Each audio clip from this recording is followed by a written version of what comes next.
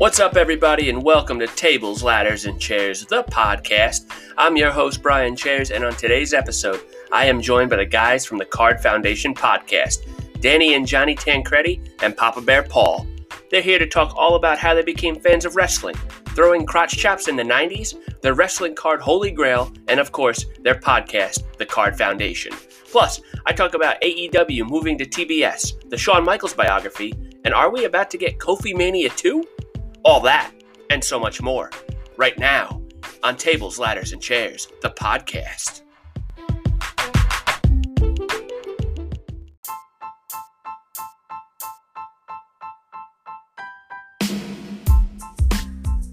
Hey guys, listen up. Are you like me and like to collect trading cards? If so, check out our friends at stackofcards.com. That's stackofcards.com.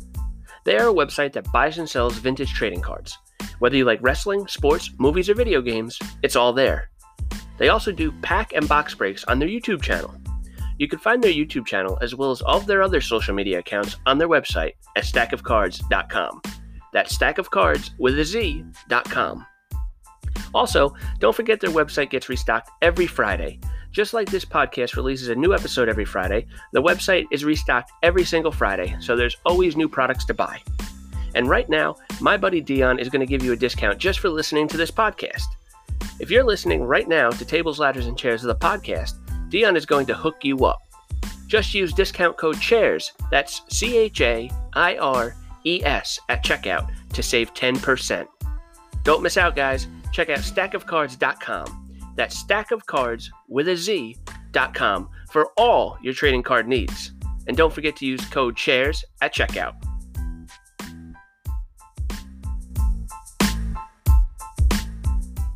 What's up, everybody, and welcome back to Tables, Ladders, and Chairs, the podcast. You know who I am, and you know that it's Friday, and that means it's time for the show. A new episode today. First off, I want to start by thanking Phil Strum. Last week, he jumped on with me to preview WrestleMania Backlash. As I said last week, I did not have a guest lined up for last week, so it was kind of a last-minute thing, but it worked out great. And I always love talking to Phil about wrestling. So, Phil, if you're listening, thanks again for jumping on, buddy. I really appreciate it.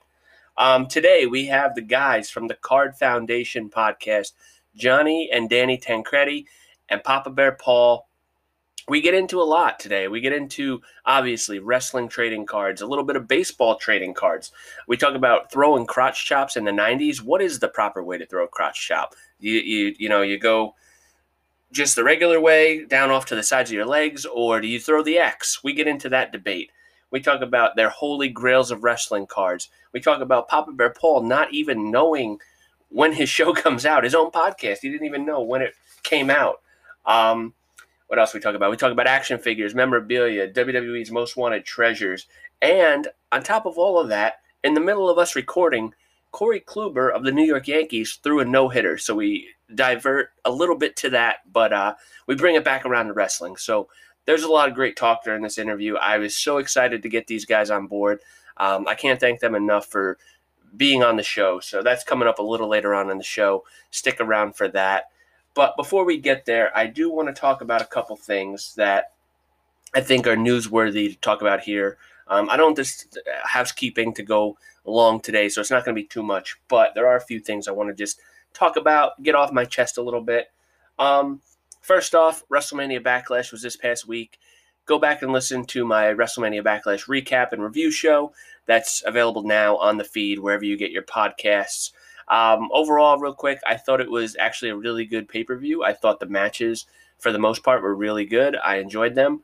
Unfortunately, this was the same show that had a whole bunch of zombies on it, so that kind of, put a damper on the pay-per-view for me. But overall, if you take that match out of the equation, it was a really good pay-per-view.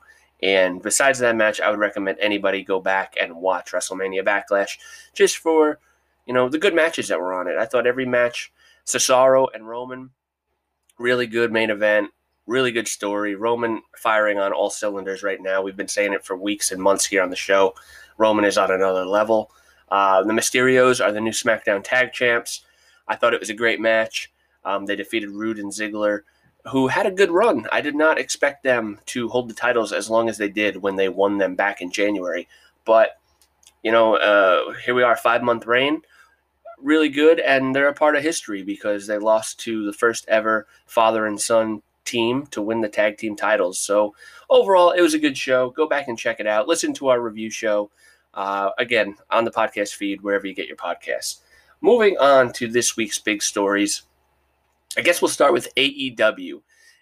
The end of May, Memorial Day weekend, is this time of year is always seems to be just big for AEW.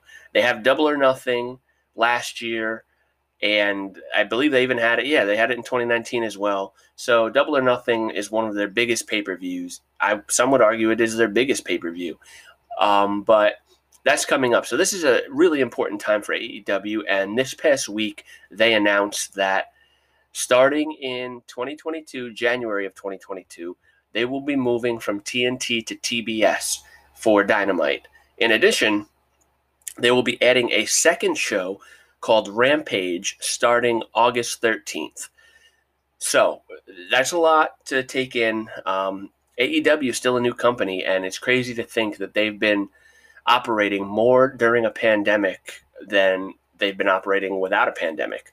So it's a testament to them that they're able to stay afloat during this time for such a new company. However, I don't really know if AEW moving to TBS is really a good thing. TBS and TNT obviously are owned by Warner Media, and to me, TNT is the bigger channel. If you were asking me which channel I would want to show on between those two, I would say TNT.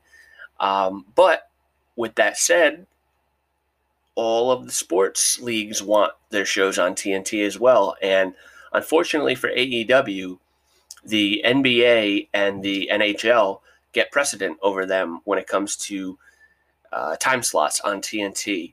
And I believe the NHL has a new deal starting next year with the season and the times of the games and the channels.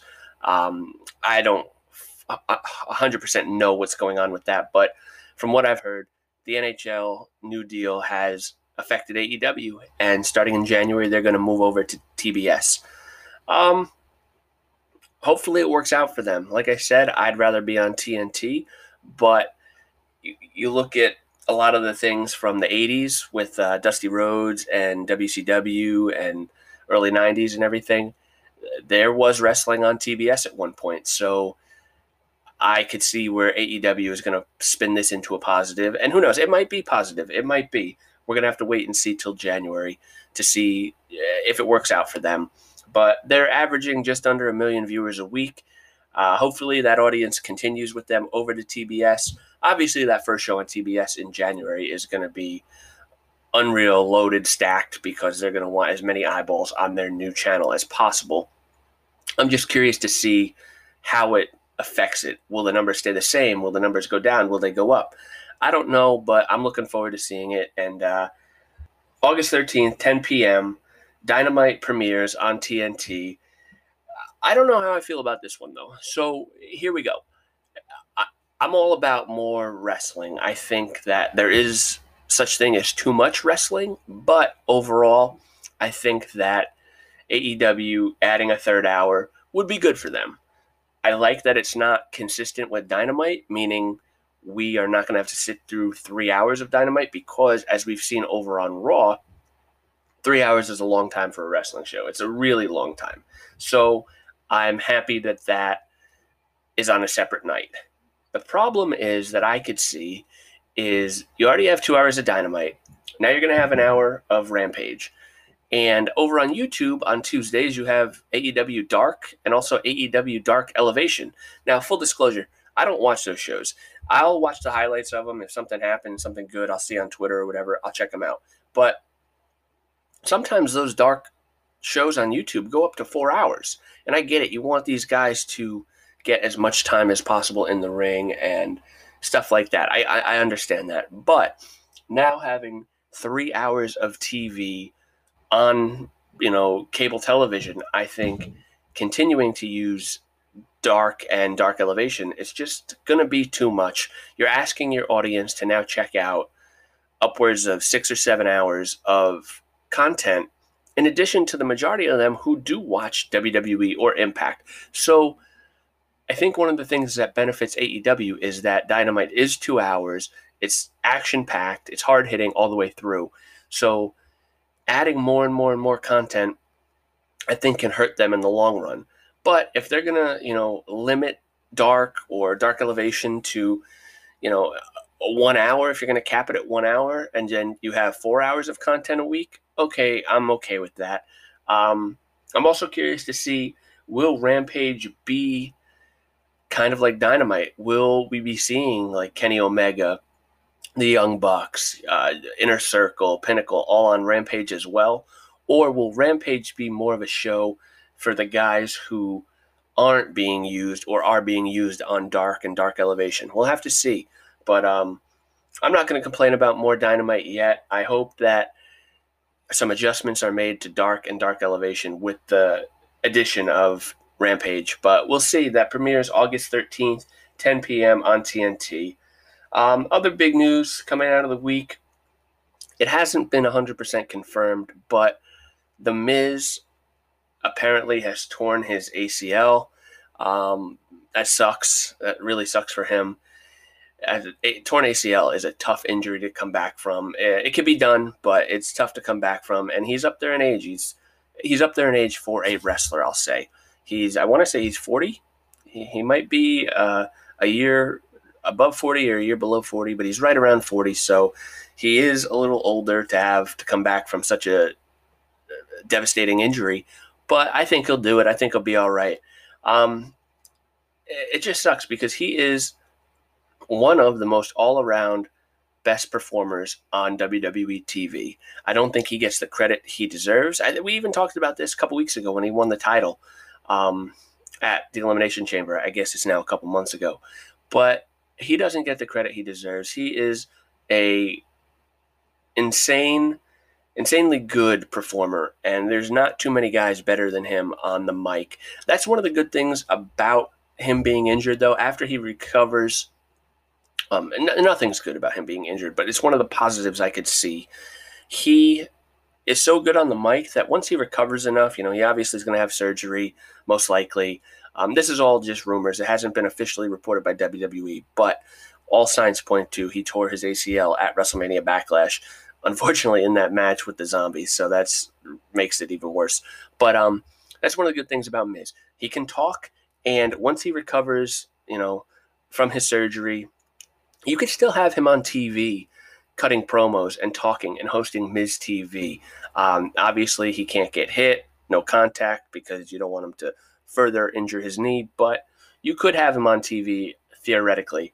However, I think absence makes the heart grow fonder, and if you keep him off TV for upwards of a year, which is what could be the recovery time for a torn ACL, then I'm all about that too. I think that having him come back, let's see, May, June, July, August, September, October, December, January, February. February would be 9 months, March, 10 months. So that's probably what it could be. So he could be back in time for WrestleMania next year. And who knows, maybe even the Rumble. The Rumble might be pushing it a little bit, but it could be the Rumble. So he'd be a great candidate to come back for the Royal Rumble if he's healthy enough to. But best wishes to The Miz. I hope he recovers quickly. One of my favorites to watch. So best wishes, Miz. Speaking of Raw, Kofi Kingston is getting a new push on Raw, it seems. It could be just a one-time thing, but it also could be a little bit of a push. We came off the Braun, Drew, Lashley triple threat at WrestleMania Backlash. Good match, like I said earlier. Go check out that show, minus the zombie match. But Raw is lacking top baby faces, top new, exciting baby faces. Drew McIntyre has been running that show for the last year and a half now. And don't get me wrong, he's great. He puts on great matches. He can talk. He can cut a promo. My problem is that he's been the guy for the last year and a half. And sometimes the guy needs to take a step back and let somebody else get that spot. And it's not his fault. I'm talking about creative, pulling Drew back a little bit and putting somebody else in that spot for the time being. Obviously, Drew is going to be a future WWE champion again at some point, and that's a different story for a different day because I think Drew McIntyre is a prime candidate to get drafted over to SmackDown if and when the draft happens, because I do think Drew needs a change of scenery. But for the time being, we need new top guys on Raw, and this past week on Raw, Kofi Kingston beat Randy Orton in the 9 o'clock hour, and then just at 11 o'clock, he beat Bobby Lashley, pinned the WWE champion. There was a little bit of a distraction finish, but that's okay, I guess, because he still pinned him clean. He was able to keep him down. He didn't hit him with a chair or a weapon or anything. He pulled a quick one on him, and I'm okay with that. Look, I love Kofi. I think he's great. I think he is in now that Dolph Ziggler spot from last year at this exact time, pretty much. You are in the middle of a transition from WrestleMania to SummerSlam. Now, SummerSlam, me and Phil talked about it last week. I'm thinking we're going to get Lashley Brock at SummerSlam this year with fans in attendance, and I'm all about that. But you got to fill content. You got to fill 2 or 3 months before we get there. And Kofi Kingston, being a former WWE champion, he's a credible threat. You can always go back on these former champions, which is why, like I said, it happens with Dolph Ziggler pretty much every other year. There's no way Kofi is beating Bobby Lashley. I don't see it happening. But I think it'll be a nice little feud, a nice little storyline, and I think it's a good pay-per-view match. I think Kofi's awesome in the ring. Lashley's good in the ring too. So the match itself will be good.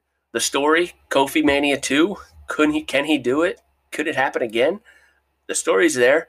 And honestly, you do a Lashley-Kofi feud for a little while, and you could tie this into Brock Lesnar's return. Back in 2019, Kofi lost the WWE title to Brock on the first SmackDown on Fox. So there's a story that could be told with Kofi and Brock. Do I think we're going to get that full story? No, but you bring Brock back, Kofi and Lashley are kind of at the end of their feud sometime early summer. I definitely think there's a story there that could tie into Brock Lesnar. But overall, Kofi Mania 2, I don't think it'll happen. I'd like to see it happen one day, but I don't think now is the time. But I'm excited for the matches that we're going to get between Kofi and Lashley, hopefully. Finally, before we get going here, I want to just mention the Shawn Michaels A&E biography. I thought it was the best one yet. I thought the Stone Cold Steve Austin one and the Roddy Piper ones were really good. So was Booker T, but this Shawn Michaels one, and I'm probably just biased because, like I've said many times on the show, I'm a diehard Shawn Michaels fan. He's my favorite of all time. He's the greatest. He's the GOAT. Any of those things you want to say, he's the best. I also liked how, unlike the Randy Savage one, when they talked about Shawn's problems, and they talked about it. They talked about the alcohol. They talked about the drugs. They talked about the partying. They talked about it all. But unlike the Randy Savage one, it didn't seem like they were just trying to bury him. They said, you know what, he had these problems, and he defeated them. And I kind of think, kind of like Randy Savage, he had his problems too, but at the end of his life, he had defeated them. He was living his life. He was living what seemed to be a happy life with his wife in Florida, and he, wasn't having these problems anymore that he did when he was younger. It also doesn't help that Randy wasn't around to be interviewed for his documentary because Shawn was, and Shawn was able to explain himself. And you know what? I got to give Shawn credit because he didn't make excuses. He said back in the day, he partied, he did drugs and everything, and thankfully for him and his family and his life, he found God and changed it all around in 2002. And he arguably went on to have a better career from 2002 to 2010 than he did from 87 to 98. It's really just an absolute incredible story. Guy gets hurt, breaks his back, misses 4 years of in-ring time, and comes back to be even better than he was when he left.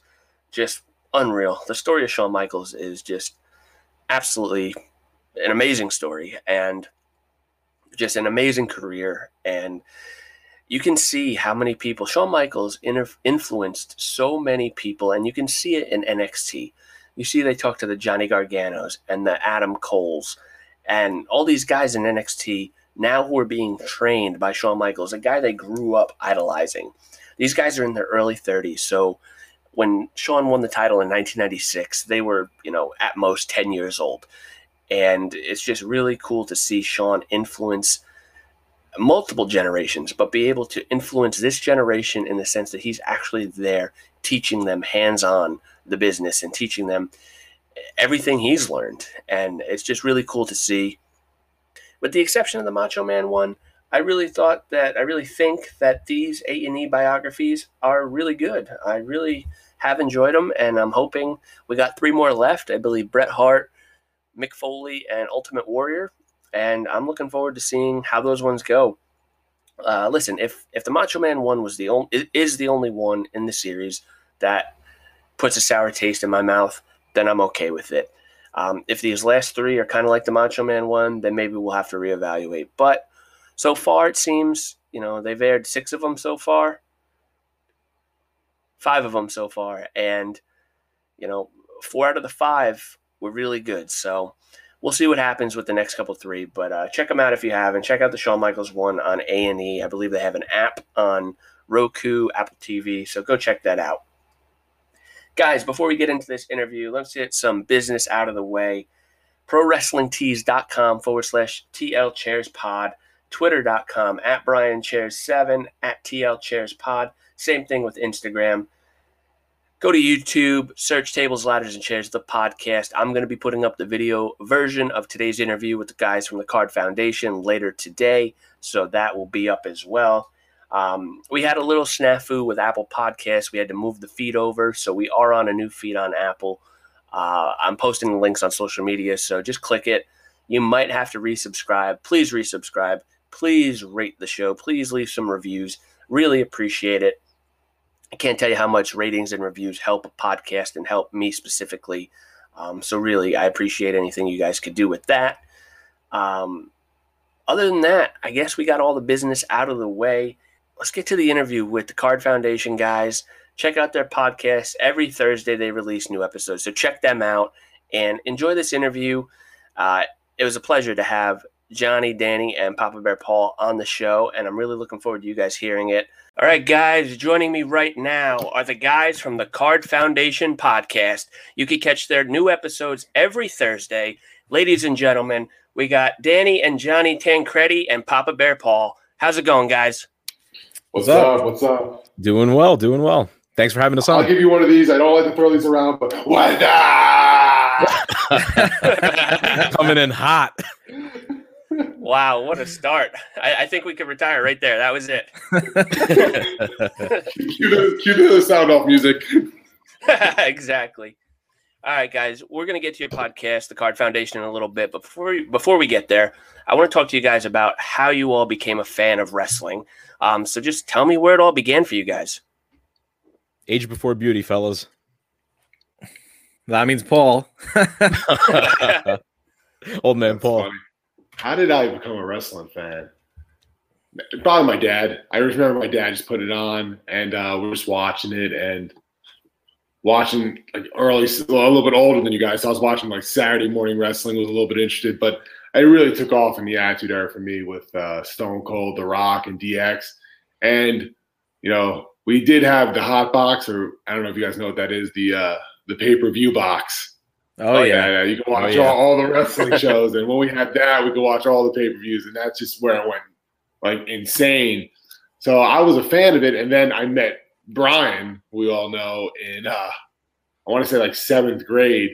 And I thought I was a fan. And then I got invited to go to his house and basically go to his room in 7th grade. His room was basically like a museum, a shrine to wrestling figures and wrestling, all poster.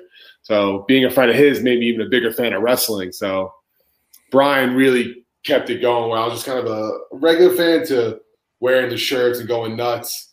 I didn't transition over to ECW like he did, but I was just a big WWE guy, throwing sockets all around. Nice. Yeah, the Suckets, man. Back in middle school, high school, the Suckets were where it was at. You didn't live if you were a wrestling fan, and you didn't get sent to the principal's office for throwing a Sucket at least once. Oh, 100%. My question to you guys is were you a Sucket X guy or Sucket crotch guy? Definitely a crotch guy. Yeah. Yeah. I did the X. I did the X. I took over Mike Tyson, where he was just kind of going for it. Coast down. He was just going for it. He was just going for it. Yeah, I was think no X. I think it's kind of like the mood I would be in. Like if it was just something casual, you go with the crotch chop. But then if like you're getting a little more aggressive, you just throw X's out there. Yeah. Or like if you're posing for a picture, you would do the full X. But if you were just like, but if you were, 10 years old telling somebody to suck it and not even know what that even means, you were doing the crotch chop for sure. I got to release the photo of me, Brian, and somebody else after we won a championship in baseball, throwing the suck it sign that was like released in our local newspaper. That's nice. That's awesome. So, Johnny, Danny, what about you guys? How'd you guys become fans of wrestling? So I'll go next because I'm the older stuff, the Tancredis. I'm the older brother. But it was actually Danny who got me into it, being younger. So we got into it probably like 1997, 98. Danny was younger than me, and I was probably about 7 or 8 at the time. And I remember the first pay-per-view we watched was Starrcade 1997 with Sting and Hogan, and on the hot box, like Papa Bear just mentioned. And that was it. Ever since then, it was like we couldn't get enough. Every Monday night we watched Monday Nitro until it was time to go to sleep. And then, we would either tape Raw or, sometimes we would even sneak, staying up and watching Raw as much as we can. And then, I would say the second biggest like pay-per-view in our fandom, or at least in my fandom, was WrestleMania 14. That was the pay-per-view that I was all in. The Attitude Era has just basically had begun at that point. And we were all in with the figures and the merch, the t-shirts. We were watching every pay-per-view. That was when we were 100% invested. And we were young. And I was WrestleMania 14. I was 7. Danny was like 2 or 3. He was like 3 years old. So wow. It was, we got started pretty young. And then from there, it was just growing up, we were teenagers, still into it. Once I was in like high school, it kind of slowed down a lot. I wasn't watching it all the time. I would watch it, every now and then when I got a chance. And then after college, I'd say it picked up again with the network. So once the WWE network came out, I was going back, rewatching all the old pay-per-views. I was watching all the ECW stuff. And from there, just spiraled. I got into some of the indie stuff, some of the Japanese stuff. So, that's basically the origin story. Nice. I like that. I actually am just a couple years older than you guys, and I started watching in 1996. So right around that same time, probably about a year or two before you guys. But that was a cool time. I know a lot of people kind of get on like 95, 96 because it wasn't the best years, but that was my childhood. So like I look back at those years fondly, no matter how like stupid they were. But like you said, 1997, 98, the Attitude Era. That was the best, man. We just talked about it. The crotch chops, like that's peak Attitude Era, WrestleMania 14. Yeah, for sure. I think, in my opinion, 97 is the best year in wrestling. Yeah. Between what was going on in WWF, what was going on in WWE or WCW, ECW. I mean, to me, that was the best era, in my opinion. But 95, 96 to 98 is peak for us. Definitely. Were you guys, you mentioned you were WCW guys. Were you the guys who, my friends did this. I never did it because I was strictly a WWF fan. They would watch Nitro from 8 to 9. And then at 9, they would switch over and watch Raw. Was that something you guys did? Oh, yeah, for sure. Yeah.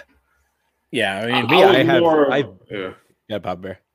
I was more of a WWE on the whole time. Once it's a commercial, switched over to WCW, see what was going on there, and then I'd come back. And I was mainly majority WWE, and then I'd see what was going on WCW. But I just remember my mind being blown when was it Rick Rude was on both. Yes. I remember screaming to my dad, like, how could he be at both places? I was like, the arenas must be next to each other. They must be next to each other.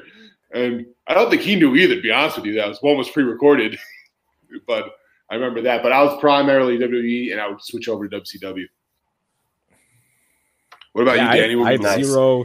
I have zero recollection of even getting into wrestling, being so young, and just passing it along to Johnny and watching it. Our youngest brother too, Michael, was also a wrestling fan at the time. So, I mean, for me, it was kind of just like bouncing back and forth. We would be WCW, but then we would switch to WWF either if it was bad segments, if we would just go back and forth during commercials. Some days we would watch just Raw, some days we would watch just WCW. So kind of just a mix of everything. We just couldn't kind of get enough of it. Like, I was fully immersed in everything wrestling at the time, whether it was collecting action figures.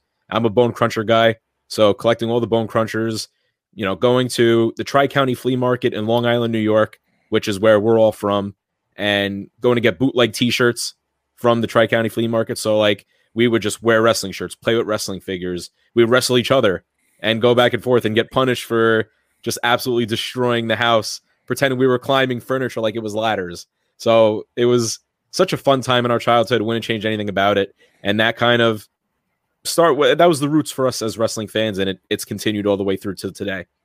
Yeah, and like being so young too was tough because we had a bedtime.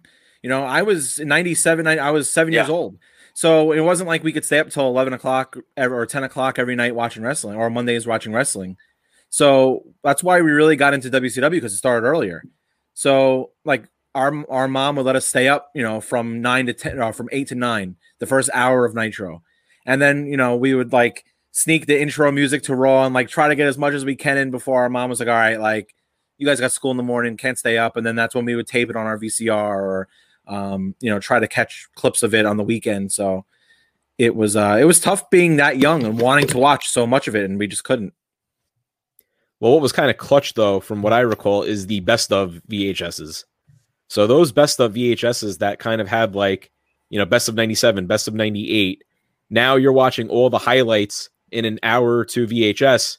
It makes it a lot easier to kind of keep track of things, go back and look at your favorite memories and moments. Yeah. You know, I remember specific things about The Rock and Austin running around just absolutely destroying each other. Then you got DX and all the top guys, and, you know, those VHSs and taping was massive. Yep. Absolutely. You guys mentioned like taping, like the Monday Night Raw and Nitro and everything. Do you still have those? No. Nope. Oh, man. You know, I know it would have been so when clutch, so great. And yeah, like just to have them. I have a buddy who has everything he ever taped, like pay-per-views, Raws, still on VHS, and I'm like, dude, you got to do something with those. Like, those are too precious to have. For sure. So I used to tape The Simpsons. Moving on. I never taped wrestling. A big Simpson taper. Nice. Moving on. Who was your guys' favorite wrestler when you first started watching? When I'm older, when I first started watching, I just remember Shawn, Brett, and Razor being my favorite. And then when I got older, switched over to like Stone Cold and The Rock, and then DX too. So I was never really too loyal to anybody. I was like, that's my guy. I would jump ship. Was champion, who's hot, who's throwing suckets. So I was very, with the wind. Whatever was hot at the moment. So I definitely was bouncing around a lot, but those were kind of my guys. Nice. I was a Shawn guy starting watching in 96. Okay. What about you guys, Johnny and Danny? Definitely a Stone Cold guy. It's hard not to be when you're, you know, 8 years old and he's flipping everybody off and he's, you know, giving Vince McMahon the stunner and everyone, and he's drinking beer and everybody loved him. I mean, he was like the man. So really for me, it was Austin and DX. And then the NWO for WCW. Yep, I was. If you smell, la, la, la, la, la, la, la, la. I was always a huge Rock guy, and that used to create huge wars between Johnny and I because odds are Austin was always coming out on top. And at the time, when you're a kid, it's kind of just like it's real. You don't think of it being scripted or like fake or anything like that. So. The Rock losing to Steve Austin was like, that's heartbreaking. Like, I would hysterically cry every time The Rock lost because I was just so invested, so into it. And it definitely caused some rifts between Johnny and I. But Yeah. we were the same for WCW. I was also a Hogan guy. I was an NWO guy, and I actually recall the first Halloween costume I ever dressed up as a wrestler was NWO Hulk Hogan. Let's get a picture of that. I have pictures of it. There is a picture of it to the IG. Yeah, we do have a picture. I was Austin, Danny was Hogan and NWO Hogan, and our youngest brother Michael was the Undertaker. Which is, when you see the picture, the funniest thing you'll ever see. Yeah, I'll have to send that out. Comedic. It's really funny. We definitely have to see that. Paul, were you ever dressed up as a wrestler for Halloween? Was I dressed up as a wrestler? He dresses up as Brian his past few years. No, I've been rocking a Stone Cold vest to work recently. So it's not even Halloween. I've just been wearing a Stone Cold vest to work. And my wife said to me today, she goes, "Why are you wearing that?" I go, "The boys get a kick out of it." So it's not even Halloween. It's normally wearing my Stone Cold vest. But for Halloween, I want to say I was the Warrior once, because I had a full Warrior face mask. But that was pretty much all I recall. So no, I don't dress up for Halloween as wrestlers. Just in my everyday life, I dress up. I just throw a vest on. That's awesome. Well, you guys, like you said earlier, you guys all grew up and live in Long Island. That's obviously, back in the day, was a hotbed for the WWE, WWF. Did you guys ever attend any memorable shows that you could talk about? I was at the show when Brian remember won the titles, so that was memorable for me. Yeah, for us it was a Highway to Hell tour. Hit Madison Square Garden, and the main event was a triple threat between Kane, Undertaker, and Stone Cold. Yeah, that was awesome. Johnny actually almost got lit on fire because during Undertaker's entrance, that's when everyone had the matches out, and Johnny almost got burned. Oh no! Well, you guys had matches, not lighters. No, they had. It was like it was all right. Whatever. Yeah, it was a lighter. You got to be so technical, Paul. Oh. It's a fire hazard. I'm just saying it's a fire hazard if you had matches. That sounds right. That's awesome, though. I remember going to King of the Ring 2001 in New Jersey, and X-Pac. It was X-Pac and a mystery partner against the Dudleys, and you didn't know who the mystery partner was. I'm in the bathroom at this time taking a leak, and all of a sudden Kane's pyro goes off, and it scares the shit out of me. And I remember I freaking was traumatized by it. I was probably 11 years old at the time, and this was before his music or this was after his music played. It was just the pyro started the music, and man, it scared the shit out of me. Honestly, I remember vividly going to live events and hearing Kane's pyro, and it being the loudest thing you've ever heard in your life. And you don't even have to be near the ring; you could be way up there, and it just echoes. And honestly, it shook me to the bone there, because I think I had flashbacks of hearing that. Boom! Jesus Christ! But Kane it was definitely an event. So transitioning now, you guys mentioned the merchandise earlier. What figures did you have as a kid? You grew up in the 90s, so I'm assuming Bone Crunchers. Yep. Do you still have those, your childhood stuff, or is the stuff you have new? Or so Danny and I grew up on Bone Crunchers for sure. We had probably one of everybody, if not doubles of, because if I got a guy, Danny wanted to get him because God forbid we shared at the time. So we had a lot of doubles of people too. So we actually don't have our childhood stuff because our mom gave it to a family friend when we were a little older. She had kept it, up until we were probably teenagers. And then we had a family friend, and they had a son who was really young, who was really into it. So she gave him all of our stuff. So every Bone Cruncher that we have now has been bought within the last couple of years. So I know I have a bunch, and I know Danny has a bunch. But yeah, I mean, I would say WWF Bone Crunchers, the WCW, the San Francisco Toy Makers. We had a bunch of those. I remember the vibrating ones and the hard plastic ones. And then eventually that went to, was it the Toy Biz? I think the, the different, whatever, the hook, the ones with the magnet on their hands, and they had some crazy stuff. But yeah, we had basically anyone who was on TV, we had to get. Yeah, absolutely. What about you, Paul? Were you a figure guy when you were a kid? I remember buying figures, but I wasn't too crazy with it. I remember the things I liked the most was the small figures with the small ring, and it would be like 8 guys that would come with it. I remember it was like Chainsaw Charlie, Cactus Jack, and it would be like the small ring. And I'd buy. Yep. I was big into all those because you basically got the ring and all the guys in one shot. So I was big into that. But yeah, that's pretty much. I remember just getting a lot of the signature series, I recall, with the signatures on the Bone Crunchers legs. Yep. So I remember having that a lot, but Yep. I wasn't too crazy. I never had more than like 20 to 25. I probably never had more than that. I'm actually rebuying all of the older Bone Crunchers I've had. So it's a nice little project I'm working on that I'm just piecing together as I go. I do appreciate the fact that they haven't risen in value as much as people probably anticipated back then.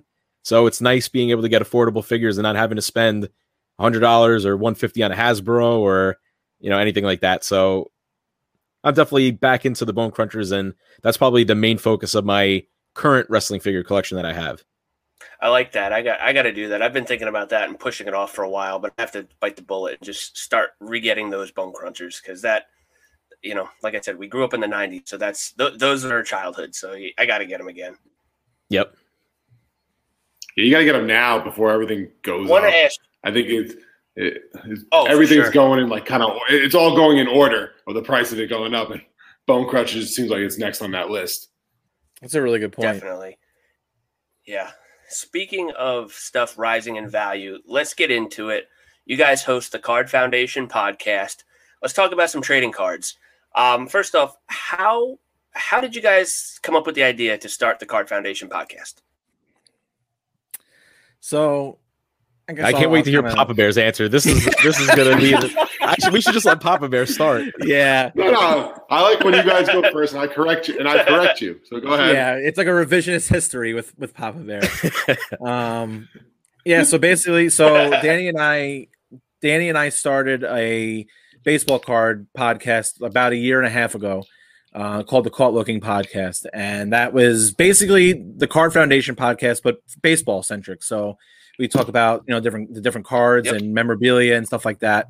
So that was going for about a year, and I was talking to Danny, and we said, you know what, we should do this for wrestling. At the time, we were buying a lot of wrestling cards and really like back into the wrestling card game, and obviously being avid listeners of the Major Wrestling Figure podcast, and belonging to their Patreon Facebook group and everything. A lot of our collecting at the time was wrestling centric. So we had discussed, let's make a second show based on just wrestling cards. And we decided to go with the Card Foundation, and we had about an episode or two. And to go back a little bit, Papa Bear we became friends with Papa Bear through Caught Looking. So we would talk to Papa Bear about some baseball cards and some investments that he had made and some cards that he was buying and going back and forth. And when we decided to do the Card Foundation, Papa Bear, we were messaging back and forth, and he was like, I'm in.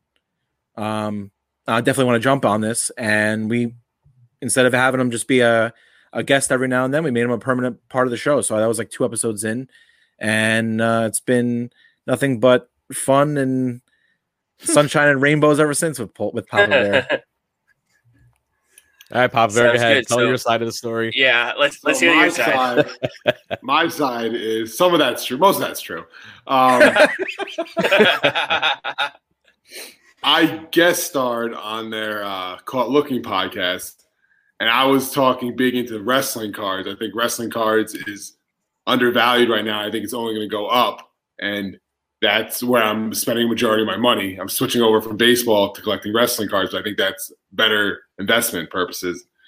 Then I see they probably talk to each other. Johnny and Danny were like, that's a really good idea Papa Bear had. We should start a wrestling card podcast. Then they start that podcast. And I'm thinking to myself, no, not only do they take my idea, they need my help. So then I message them like, hey, let me know when you need me on the show, knowing they're going to be like, hey, we need you full time. And then boom, they asked me full time. It all played perfectly, exactly like I thought it was. And it's been it's been fun ever since. I think it's been great. We actually all click. You know, it's almost like a perfect combination because you got Johnny, who has always been a collector first. He gravitates towards the superstars that, you know, he enjoys watching, the promotions that he enjoys watching, you know, just like he does with baseball as well. Papa Bear is really into investing. He's looking to buy, make money, buy low, turn it into big profit, which both sides of what we're looking at in the hobby today is perfectly normal, perfectly acceptable. I'm someone that's kind of in between. So I value collect. So I like purchasing things that I enjoy for my PC that I'm never going to sell, but I specifically buy certain things as well to potentially make a profit on. So when you combine the three of us, it's all different perspectives of collecting and investing within the wrestling card hobby. So it's a perfect trio to, you know, to do this podcast. Well, Papa Bear also had the background in grading. So, yes. We originally, a lot of our interactions also with Papa Bear in the beginning were because he was working at Filth Bomb and helping them with their grading at the time. So we really wanted to bring Papa Bear in also because of his knowledge with the grading and, you know, taking submissions and all that kind of stuff. So that was kind of another reason why, other than just, you know, us getting along and, you know, eventually becoming, yeah, I mean, we became friends and it was just a natural, you know, it was just a natural thing to do. Yeah, I really went 0 to 100 in grading real quick. I never had a card graded, and then next thing I know, I have hundreds of cards getting graded within 3 months. I just saw the opportunity in wrestling where you could buy, when I was buying like the Undertaker's rookie card for $5, if you get it graded and it gets a high grade, like a PSA 10, that card's like a $500 card. That's just an example. I just saw such potential in that, and I still do. I still think so. And that's really my mindset, and just kind of see what the next rookie card with the next star is going to be and get it graded and hopefully turn a little money into a lot of money. I do have a PC, though. I do collect cards. You guys think I just flip everything. I do have a very nice PC. I like it. Yeah, one of the reasons I like your guys' podcast is because the three of you have chemistry. And like you were explaining, Danny, that you all bring something different to the table and it just gels together. Me, if I had to say which one of you I was like, I'm like you, Danny. I get the stuff that I want for my favorite wrestlers to keep in my personal collection. And then, you know, the stuff that you guys talk about on the show that you say might be worth money, I'm on eBay the next day buying it up because I want to have it to invest in. So I definitely see both sides of it. And, you know, the podcast is great. I love it. And the chemistry you guys have is just really good. Paul, you said you're into wrestling cards more. Danny and Johnny, is that what you're focusing on right now, the wrestling cards, or are you more interested in the baseball cards? I would say wrestling cards right now. Because like what Paul said, there's a lot of potential in this market. And even like being, you know, coming into this, I was more of a collector for my PC, and they would always joke around like, oh, Johnny's never going to submit anything to PSA or, you know, whatever. And I still haven't yet, but I have a stack of cards now that I'm getting ready for July because talking to Paul and Danny all day long, it's really changed my perspective on, you know, you can be a quote unquote investor, or you could pick up things that have investment value without breaking the bank. And that's really what we like to focus on with the show too, is, you know, we're not going to tell you guys all the time, oh yeah, go out and buy, you know, an 85 Hulk Hogan card. Well, it's pretty obvious, you know, it's one of the more expensive cards within the hobby. So everyone seems to know that if you're a wrestling card collector. We're trying to find what the next big thing is going to be. You know, whether that is, you know, the Panini sticker cards or, you know, whoever's rookie card, whether it's John Cena or someone else, Roman Reigns. But that's where I really got, you know, kind of changed my perspective on where I'm collecting, because a lot of those guys, like say a Roman Reigns, you know, his rookie card's $30. Now, if you get it and get a nice grade, that could be a nice little piece in your collection, you know, in a couple of years from now. And you're not spending hundreds and hundreds of dollars like you would in other sports. So I would say for me personally, I've been really focusing a lot on the wrestling card market. And, you know, like Danny said too, you know, buying on the cheaper end and looking to get maximum value down the road. So that's where I'm at. Yeah, I'm all over the place. I would say that I'm never really concentrated on one specific thing at a time. Being someone that watches baseball and wrestling weekly, I'm into every sport. So when football season comes around, I'll be watching football. Basketball playoffs, I'll be watching basketball playoffs. So really, I try to seek out certain players and certain stars that I think are undervalued and could have that long-term gain where, hey, his card's $5 right now. This guy's too talented for his card to be $5. Let me jump on it. So an example, I could give 2 examples on that really, is I would say about a month or 2 ago on the Caught Looking podcast, Johnny and I had mentioned to collectors to collect Shohei Ohtani, who, for those who don't know, he's a player for the Los Angeles Angels, and he's a pitcher and a hitter. So he's the only one in baseball that really does that. So some of his cards are going for like $5-10. Raw, some of his graded 10 cards are only going for like 50-60. All of a sudden, he comes out this season and he's going absolute ballistic. He's leading the league in home runs. Now his graded 10 card is worth $250. We were buying those cards all day long at $5-10. So that's a moment where I thought, wow, hey, I'm watching spring training. He's too undervalued. Let me jump on it. A wrestling example I'll give is Roman Reigns. Roman Reigns, about 2 months ago, that $30 card that Johnny had just mentioned was really a $10-15 card. And it's actually almost doubled and tripled in value in 2-3 months. 1, because the wrestling card game is now as hot as it's ever been. And 2, the guy's the biggest star in WWE. Why aren't people collecting his rookie cards? So I bought 3 or 4 of them at the time. Just, I wanted to have them and then send some to get graded and then keep some for my collection. You can't go wrong if you're buying multiples of the same guy. You could always sell. You could always keep. You have kind of the best of both worlds. I strongly agree about it. If you have confidence in it, buy multiples. Don't just buy one, because that Shohei Ohtani example, I had 2 of his rookie cards. I had a BGS 9.5 and a PSA 10. And I was happy I did, because I sold the BGS 9.5 and I still got the PSA 10 to hold. And I sold the BGS 9.5 at a low value. I sold it when I thought he couldn't get much hotter. And then I think he's even hotter than he was a month ago. So yeah, I suggest the collectors buy, if you want to go in on them. I'm not saying buy 100 of this card, but buy a few, because if you fall in love with it, it's gonna be hard for you to sell. And having 2 makes it a lot easier. Having 3 makes it even easier. Yep. Definitely. I want to ask you guys about the rush of pulling something valuable or just something you like, breaking a box, breaking a pack, ripping it open. Me personally, if I'm at Target, I pick up a pack of cards. I can't wait till I get home. I'm in the car, ripping it open right in the car. I can't wait. I'm dying to know what's in there. And 9 times out of 10, I'm disappointed. 9 times out of 10, I'm disappointed, and I wish I didn't even buy it, because there's nothing. I barely ever get the hits. But Danny, you said that's you? Brian, we're basically brothers from different mothers, is what I'm gathering from this interview here.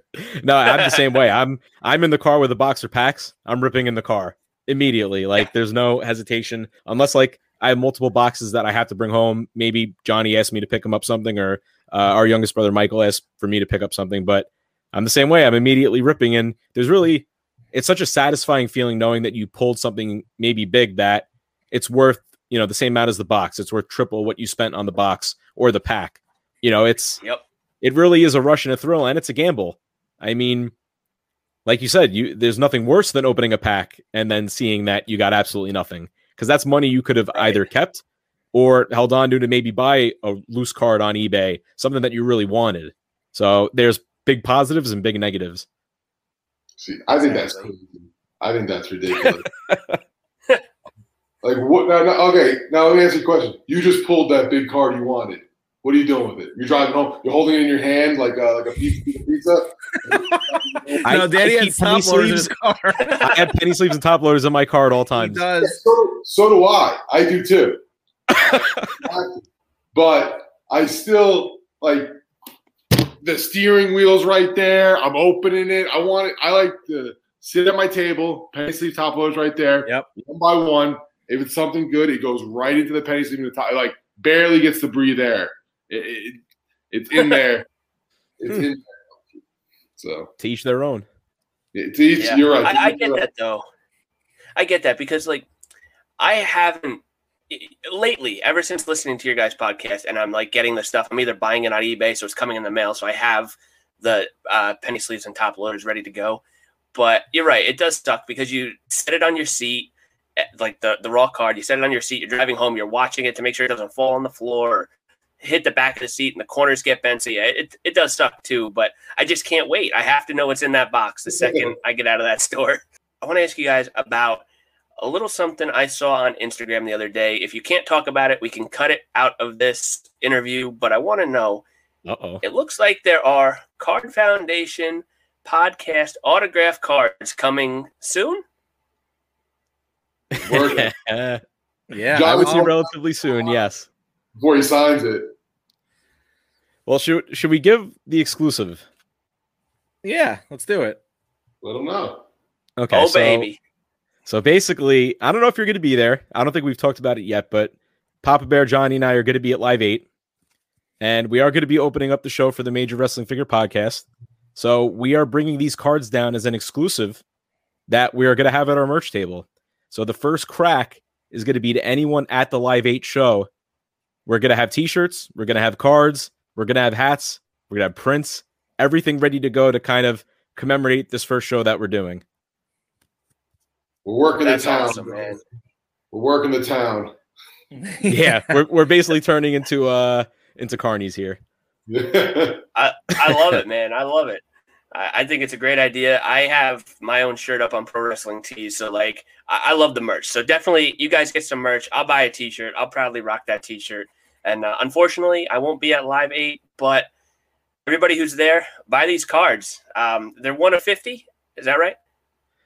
It's actually going to be even limited. So it's probably going to be like 1 of like 45 because us three are going to be keeping some. Okay. I know we used one card as a test. So it's going to be rarer than that. And we'll make sure that we get you one. Yeah. Well, that's what I was going to say. Hey, We're going to make sure that we hook up Brian with a card because he was generous enough to let us come onto his show. So we'll definitely be hooking up with one of the 1 of 40. It's labeled 1 of 50, but it's going to end up being like At this 1 of point, 40 something. it'd be 1 of 3 cards. We're keeping it. Yeah. Paul's sending like 2 or 3 to PSA, see if they can get graded when they open up again. Yeah, one of them. Danny, actually, we were joking around when we record on Monday nights, and Danny actually, in all seriousness, turns to us when we're Zooming and said, "Should I put one of these cards on eBay just to see how it does?" And Papa Bear's like, "What is wrong with you? They're not even released yet. We have to wait for that." So Danny could buy his own product on eBay. No, I just listen. I wanted to see what the market would say. If we posted on our social media, we have one card available on eBay right now. I just wanted to happen to see what the bid would go for. No. I don't think there's anything It's wrong already with that. starting. I don't think there's wrong with it. I think you think too much. I think it should be. I think you think it's gonna be like a $3,000 chance of Mike Trout autograph rookie card at this point. It's a nice Listen, card. I've been saying it. We're over, brother. Papa Bear doesn't believe it, but we're over. You guys are over. I love the show, and hey, thank you very much for offering me that card. I do appreciate that. Thank you. We'll get you a merch package. I think we should throw everything together as a nice little bundle. We'll send it out. We want to take care of friends of the show, and we're all in the same boat. We're either all podcasting, we're all in this hobby together. So anytime you could help out fellow collectors, I mean, that's the big reason why we started the show, is because there's so many new collectors getting into the card hobby, and even veteran collectors that we're constantly always learning from each other. I mean, there's things that I'll just see on Twitter and just be like, wow, I really didn't know that about a certain set or a certain superstar. So we want to make sure that we're taking care of everyone out there. The DMs are always open. So anytime anyone has questions, send them over. I mean, we're answering questions all day long, and we really want to make sure that we're doing our part to take care of, the same way we are. We're all collectors at the end of the day. Awesome. I love it. And you're right. We're all collectors, and like you said, help each other out. I love it, and it's great. Before we wind down here, I want to ask you a couple more things before we get to the end here. Have you guys seen the WWE Most Wanted Treasures show? Yes. We just watched it all. Big fan. Binged them. That's a great show, man. Like, some of it's set up and everything like that. But did you guys see the episode? I want to say it was one with Mick Foley. They're looking for the Mankind shirt. They go down to that guy's basement, and he had all the gear on the mannequins. Yes. Oh, like man. Crazy. Me, as a Shawn Michaels guy, I saw those tights from Good Friends, Better Enemies on that mannequin. I was like, oh, man, I'm not into that game, collecting the ring-worn gear. But, man, that show, when you see stuff like that, I'm like, I got to have it. Yeah, I would say I'm a memorabilia guy. I've never dabbled really into gear, but collecting, autograph prints, autograph figures is something I'm constantly looking at as well. So I've kind of built up a little collection for myself. I mostly focus on baseball because baseball has been my one true love ever since I could walk and even talk. So that's usually taking precedent over my wrestling. But I picked up some nice wrestling pieces. So anytime shows like this come out, I'm all in. I'm invested. I say about that ring-worn gear. I wasn't a big ring-worn gear guy. I was like, why are people buying that? And then you see the way they display them. You're like, oh, that's why they're buying them. Like that way you display it on a mannequin, and some people put it in shadow boxes. I'm like, oh, okay, that's cool. You're displaying it properly. So that is a cool show. That's definitely, I think they're doing it right. Obviously, reality shows aren't really reality, but it's definitely interesting. It's the backstory behind it, the cool stuff. They make it real fun, and it's definitely cool. Yeah, I couldn't believe that one guy that you were saying with the basement. I couldn't believe some of the stuff he had. I mean, I'm a big Bret Hart fan. And, I saw that he had a couple of Bret Hart pieces. I was like, how does a regular guy get, a hold of some of this stuff? Even, Mick Foley, his mask and whatever. I mean, it was unbelievable. And again, like Paul said, I know a lot of it's staged and, whatever, but it's still cool to see, some of those relics that, we all kind of grew up and watched those relics on our TV. And I hope with all of this, eventually it'll lead to some sort of museum or Hall of Fame. And because I would love to go and see something like that.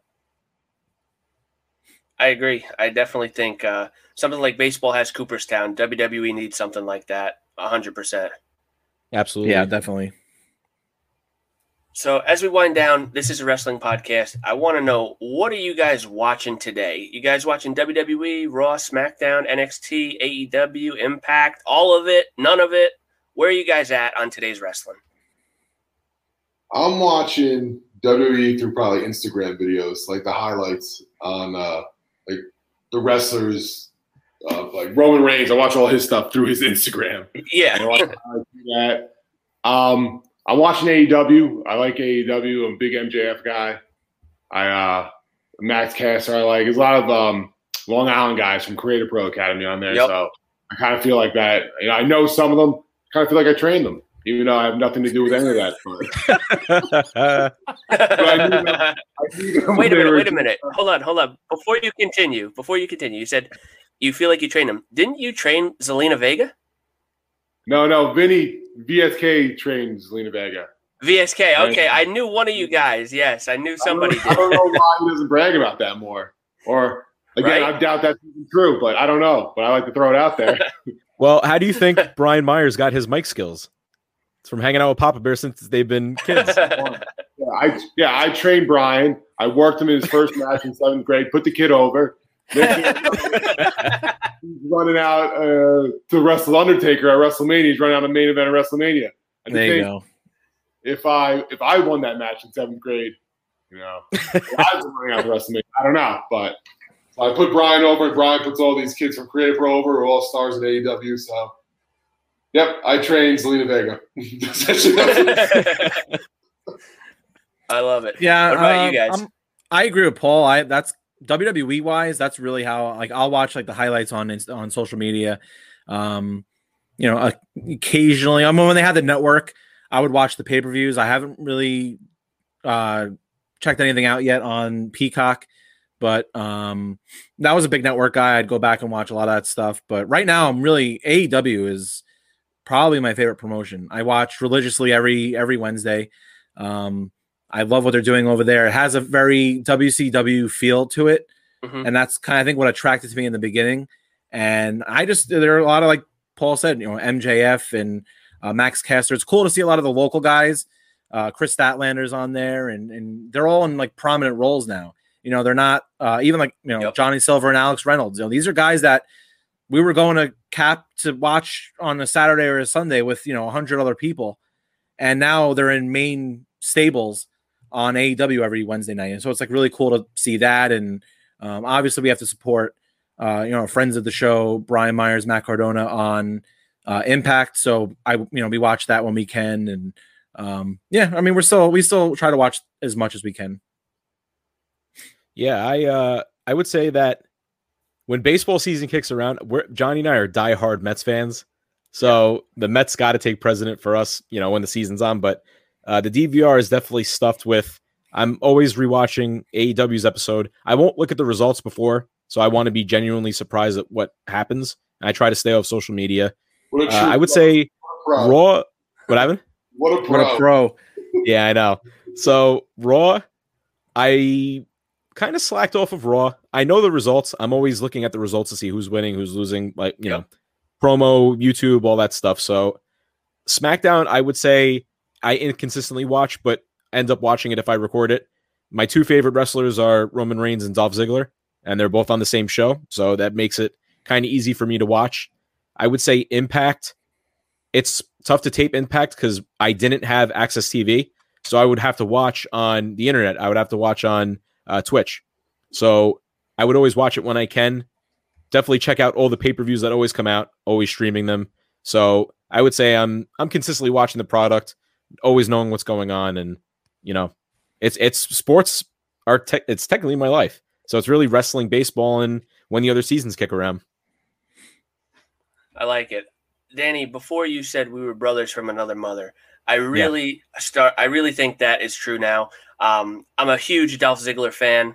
I love Roman Reigns. There you go. So and on top of that, I'm a diehard baseball fan. The only place we differ is that I'm a Yankee fan. You guys like the Mets.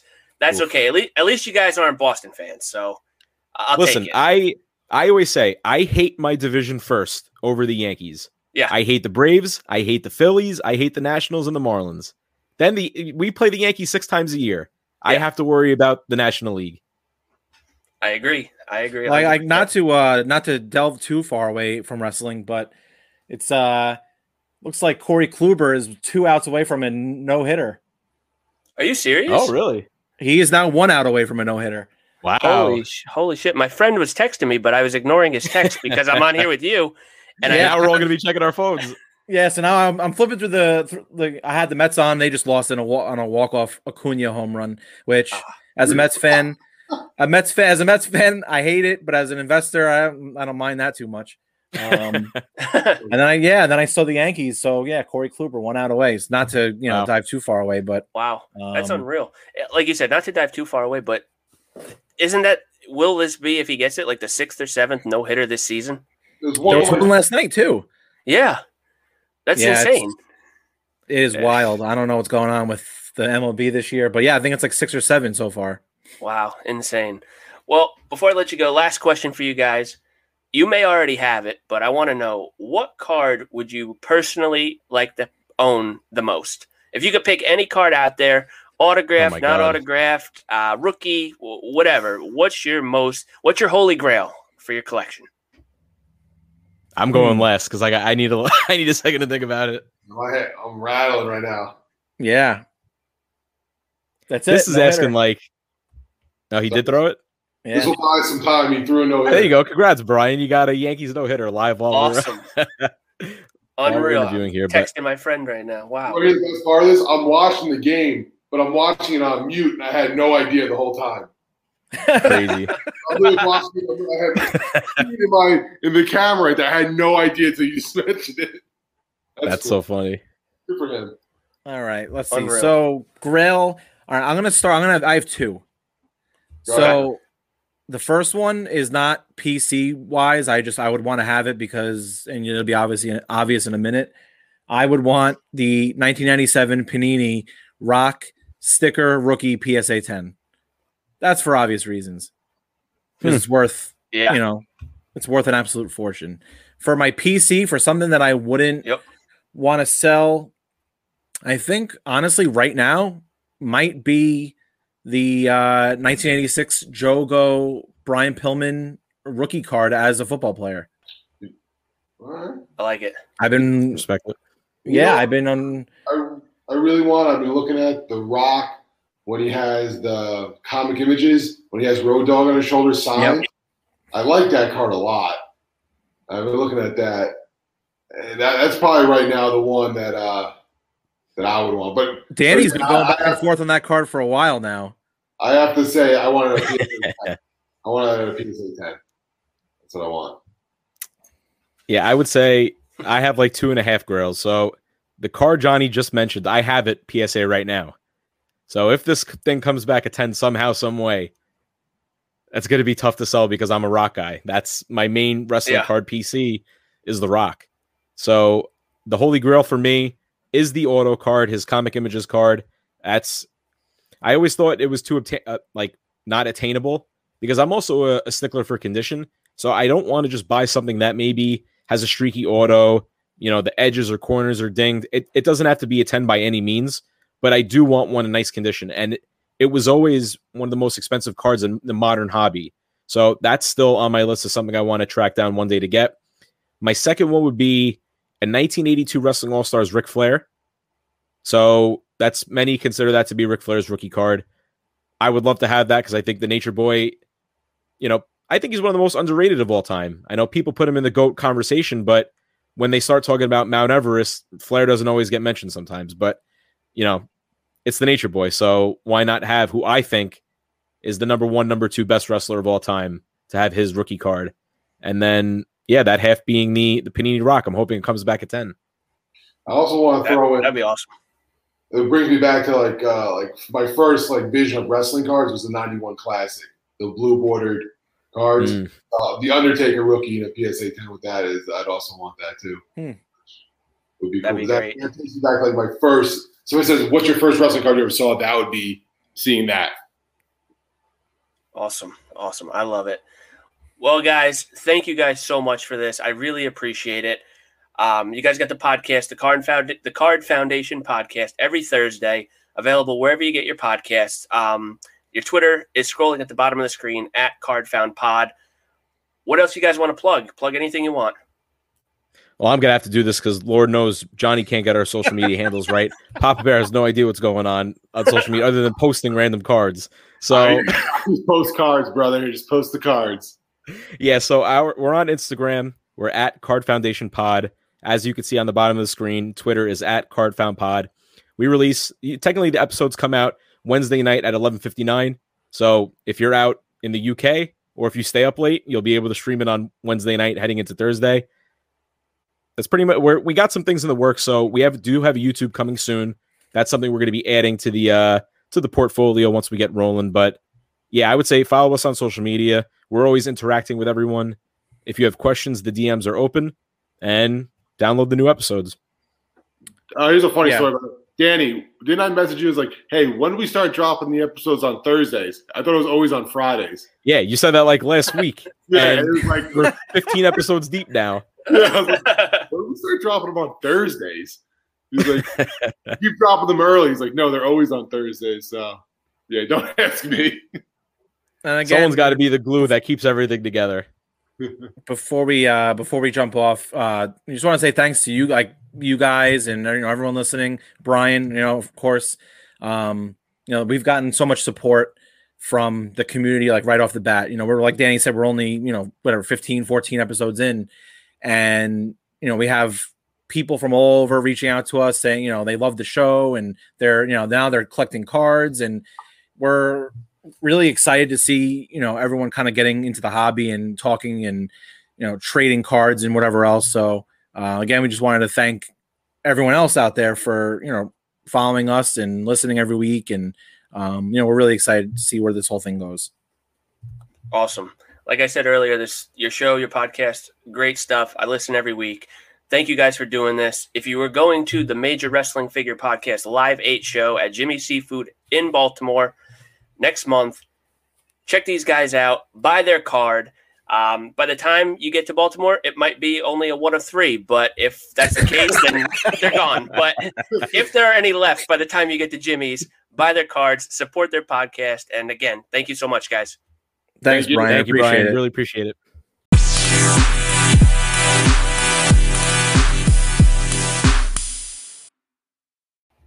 Thanks again to Danny, Johnny, and Papa Bear Paul for being on the show this week. Check out their show, The Card Foundation Podcast, available wherever you get your podcasts. They release new episodes every Thursday, so check them out. Guys, if you're listening, thanks again for being on the show. I can't thank you guys enough. I really appreciate your time. Also, guys, buy their cards. If you're going to the Major Wrestling Figure Podcast Live 8 show in Baltimore, Maryland at Jimmy's Seafood on June 11th, buy their card. They're going to be there. Like they said, they only have 50 available, but they're only going to be selling maybe around 40, 45. So if you're going to be at the show, support those guys, support everything they do. They're going to have t-shirts, hats, other merchandise. Check them out.